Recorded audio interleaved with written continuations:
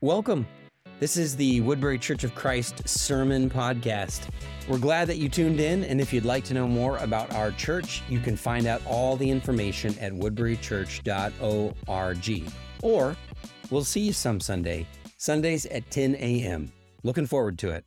These teens have set the standard for what it means to be a leader in youth group. They have shown up. They have invited friends and made sure others feel loved. They've went through a lot. They've endured COVID as well as 3 youth ministers and have persevered through it all. Yet I am unable to take full credit for these young men and young women because I have only been with them for a year. As a church, you should be proud of these young men and young women because I believe that these teens can go and change the world. Logan and I's goal through the children and youth programs is to aid development so that we can send teens into the world to make an impact. So thank you to all the people who have prayed, taught, and taken time out of your day to touch the lives of these seniors. And as we conclude with the series in Colossians, I believe that the end is the perfect message for a senior Sunday. And Patrick has spoiled y'all. This is the only slide. And that is the verse, so you might have to look it up on your own. It will not be on the board. So we're kicking it old school. We're kicking it old school today. But you look at the end of Colossians, and what do you think? What do you see? A bunch of names? This would be normally the point when you're reading a book that you just skip. You know, it says final greetings. You can get the gist. Those names don't mean anything to you. Let's just skip right through it. But Paul shows us the reminder that within ministry, without life, we need people in our life. We need friendship, we need fellowship, and we need support. We need people praying for us. We need relationships, and we need to remember the people who have helped encourage and impact our lives. You know, often we give Paul credit as one of the best ministers ever who wrote half of the New Testament, and that's true. Yet it is clear that he was not all alone. Instead, his ministry consisted of many ministers in constant communication who were working together for the advancement of the gospel, and that's clear here in Colossians, at the end of Colossians. Therefore, you could say that one of Paul's highest values was not that he wrote half the New Testament, that he was a great minister, but it was that he was a great friend and encourager of people working hard to bring Christ to the world. You know, it is so easy for us to open up the end of this letter, read through it in our personal time, and think, these people mean nothing to me. And maybe that is true. But to Paul, they meant everything. They were his friends. They were people who did ministry with him. They meant something to Paul. So instead of thinking these people mean nothing to me, I'm just going to skip right through it. What if we changed our thinking and we thought, who in my life has impacted me to be a better person and bring me closer to Christ? If I had to write a letter and I had to tell somebody about my journey with Christ, who would I want to send my final greetings to? Who would I want to remember? Which Sunday teacher would I want to remember? Which elder would I want to remember? Which family members would I want to remember that helped bring me closer to Christ, aided me in my ministry, and helped shine Christ in my life? I have a list of people that mean nothing to you. I remember Miss Patsy when I was just a little kid and I was too young for Bible school, she would take me into one of the classrooms and she'd bring me gummy Krabby Patties and gummy Cokes and little bowling sets and Play-Doh, and she would teach me about Jesus. She would come and pick me up from my house sometimes on Sundays, and we would go visit shut-ins who couldn't make it to church. She taught me something. I thought she was my grandma for the longest time because of how well she treated me. She taught me to be for those who can't make it to church. She taught me something. She means something in my story. And many of y'all will never get to meet her. I remember Nubbin Boley. You may think, oh my goodness, was his name really Nubbin? No. His name was William Boley, and he was an elder at the church that I went to growing up, and he was awesome. But he was super tall, and they called him Nubbin because of like a nubbin buck. You know what a nubbin buck is? It's just when they're young and they just have two little horns. But they called him Nubbin because he was really tall and he was really good at basketball. I just remember that his hands were the size of Bibles, and he'd shake my hand and crush it every Sunday, and it made me stronger, right? It made me stronger. But I remember him pulling me to the side one Sunday, and he said, Presley, if you read the book of Proverbs before the end of the summer, I'll give you $20. And I read that book, but it taught me to search for wisdom, that I need to be reading my Bible. That meant something to me, even now. I remember a man by the name of Sid Womack. I used to be part of an organization called Lads to Leaders, and it's where you go and you practice how to preach and sing and read your Bible, and we did puppets, and we did quiz bowl, and we would go to this competition every year in Memphis, but it took lots and lots of practice. And I remember Sid Womack coming to the church early every Sunday at 4:15 for months to sit right there while I gave him the same sermon 150 times, led the same songs 150 times, read my Bible to him 150 times, and he'd do really funny stuff, like he would sit there and he would pretend like he was talking to people around him so that I wouldn't feel distracted. You may not think, but we see you do that stuff. Right? And now I'm unfazed because of Sid. And what's really funny about this competition is, though, that I never placed at preaching. I was actually awful at preaching. I could never get the time right. I would get really scared. But what I was good at was song leading. I actually got first place in song leading in 3rd grade. And so if that tells you anything, maybe I'll start leading songs. Just kidding. Just kidding. I remember in college when I walked into my class and I thought that college would be really easy for me because I was going to Bible school and I grew up in church and I knew all this stuff about the Bible. I thought it'd be a breeze. I thought I'd ace everything. I'd never have to study. But I was going to class and I soon realized that I was one of the dumbest kids in my classes. Really. I studied and I read hard and I tried to practice my Greek and I tried to do all this stuff, but I could tell that I was behind a lot of the people I went to school with. They would raise their hand and they'd answer all these questions and I'd be like, I have no idea what you're talking about. I tried hard, but I still struggled and it left me really discouraged. And I remember going into my professor's office, his name's Jesse Robinson, and I said, Dr. Robinson, I don't know what I'm doing wrong. I can't get any of the grades right. I'm studying, I'm reading my Bible, I'm trying as hard as I can, and I can't get a good grade. Everybody in the class is smarter than me. How am I ever going to be able to be a minister if I can't get these grades? I'm going to be the worst minister to graduate. I can't do it. I remember him telling me that he thought that I was special.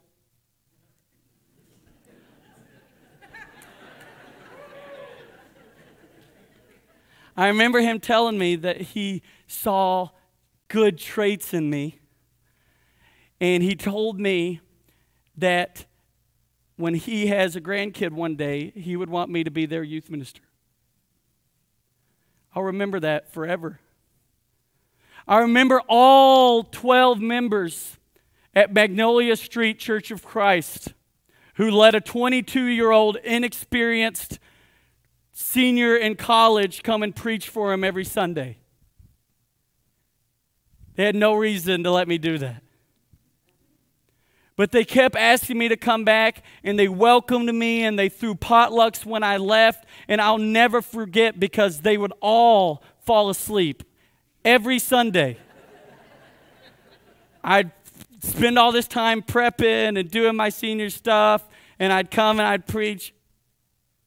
Silence and eyes closed. But every Sunday they'd come up to me and they'd go, "Boy, that was the best sermon I've ever heard in my life. I love it. Best sermon ever." So maybe they were listening, or maybe they were just telling me that. But I'll always remember them allowing me to come and practice and the love that they showed me. And now you are all on my list. I'll always remember y'all for hiring me and allowing me to come and be the youth minister here. And all these seniors are on my list as well as the first class I've ever had come through and graduate. You will never meet Sid Womack. You will never meet Nubbin Bowley. You will never meet a lot of these people that I mentioned, Miss Patsy, and a lot of them since this time have passed away. And they're up in heaven with God. But you all have a list of people who have impacted your lives. You've had people who have taught your Bible class, counseled you at church camp, preached to you, discipled you, have been there for you in some way. You have a final greetings list, just like Paul. And I think Paul shows us that we need to remember these people. We need to remember the people who have impacted us. We need to remember the lessons that we have been taught, and we need to take all that information, all that love, and we need to go do something with it. We need to take that information and we need to love the people in our lives. We need to love the people in our communities. We need to share the gospel. We need to serve. We have been served, and now we are called to serve. So to the seniors, and I think you can all learn something as well. I know I have. Remember those who have shaped you. Choose to listen to what they have taught and hold those things close to your heart because they won't always be around. And what you learn from older generations matter. Remember those things. Take that information and turn it into an action. Number 2, no matter where you are, get involved in a church. You will be tempted to think that you have done your time and that you're finally free of your parents waking you up on Sunday and making you go. But you need Christian community, and you need people pouring into you. You need to come to church on Sunday, take communion, fellowship with brothers and sisters, and reset once a week. You need people who care for you. The sad thing is that oftentimes the church that you go to will never compare to your home congregation. You're not going to walk in and people know you and ask about you, but you have to go. You need community. You need a place to serve. You need people pouring into you. Number 3, Colossians 4:17. See to it that you complete the work you have received in the Lord. See to it that you complete the work. There's been a lot of work put in you. You may not think it. There's been a lot of work put into you. Lots of work by your parents, your grandparents, your teachers, Sunday school teachers throughout the years, all your youth ministers who have prepared different things for you, different spiritual activities, all the counselors that counsel like Flame and Pine and the people that direct it. A lot of people have put work into you, and I pray and I hope that you have seen Jesus and the Holy Spirit in work in you as well. But it's time to do the work. You've had 18 years of your life of people pouring into you, helping you, pouring into you. You have a whole children's program that's dedicated to you. You have a whole youth program that's dedicated to serving you. And now it's your turn to go and impact the world.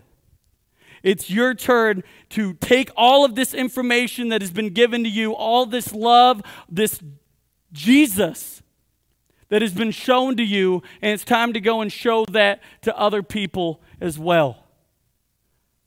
Become somebody on somebody's list.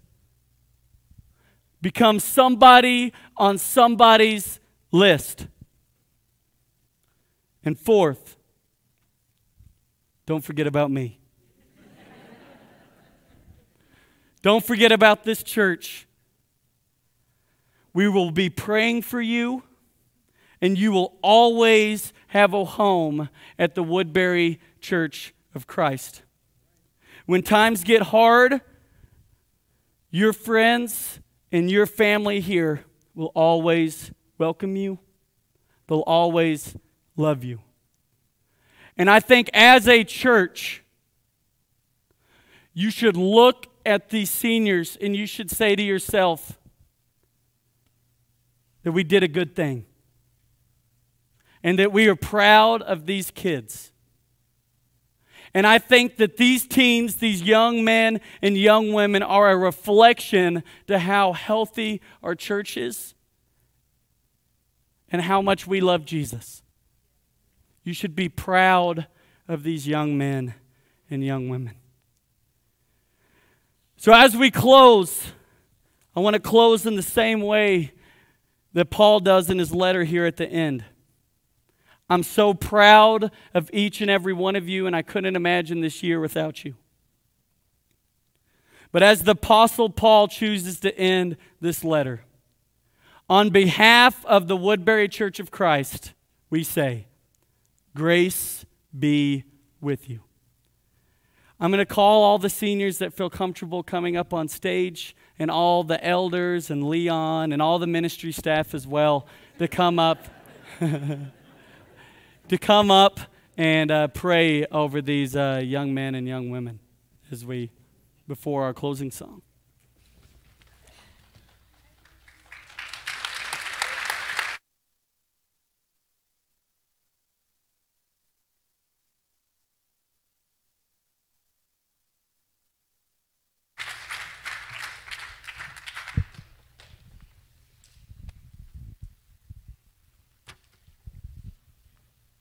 Turns out Senior Sunday wasn't about me after all.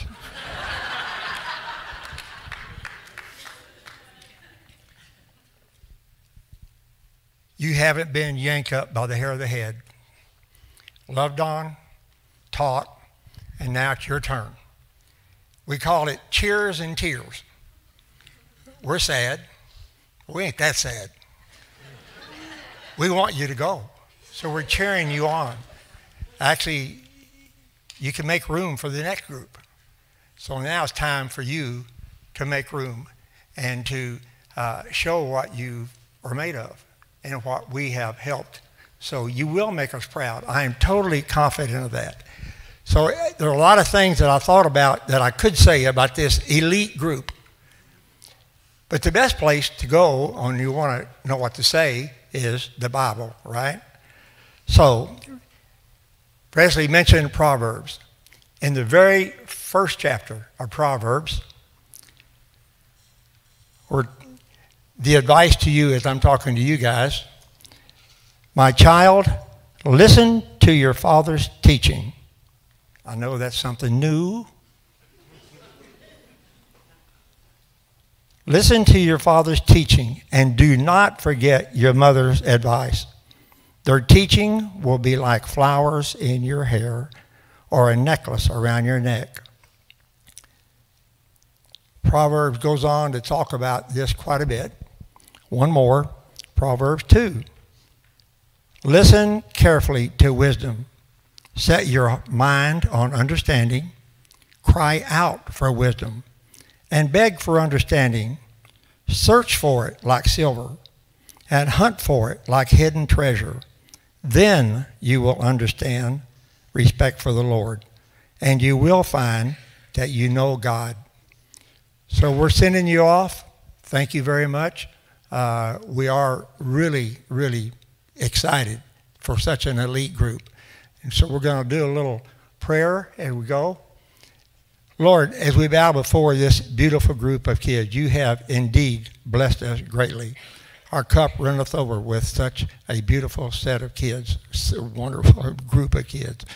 As they go, Father, I pray that you give them the mindset to remember their upbringing, remember you. Father, we know that there will be down times, but we want them to remember that we are here. This is their home church. We have a part in this. Our responsibility is over. Now it's their turn. So go with them, Father. Bless them. Keep them strong. Father, put peers in their path that will help them when they struggle. Help them help their peers. So bless them, Father. We just pray so much that they will grow in might and knowledge and understanding. And to your glory, Father, they will be glory. Thank you for Jesus. In his name we pray. Amen.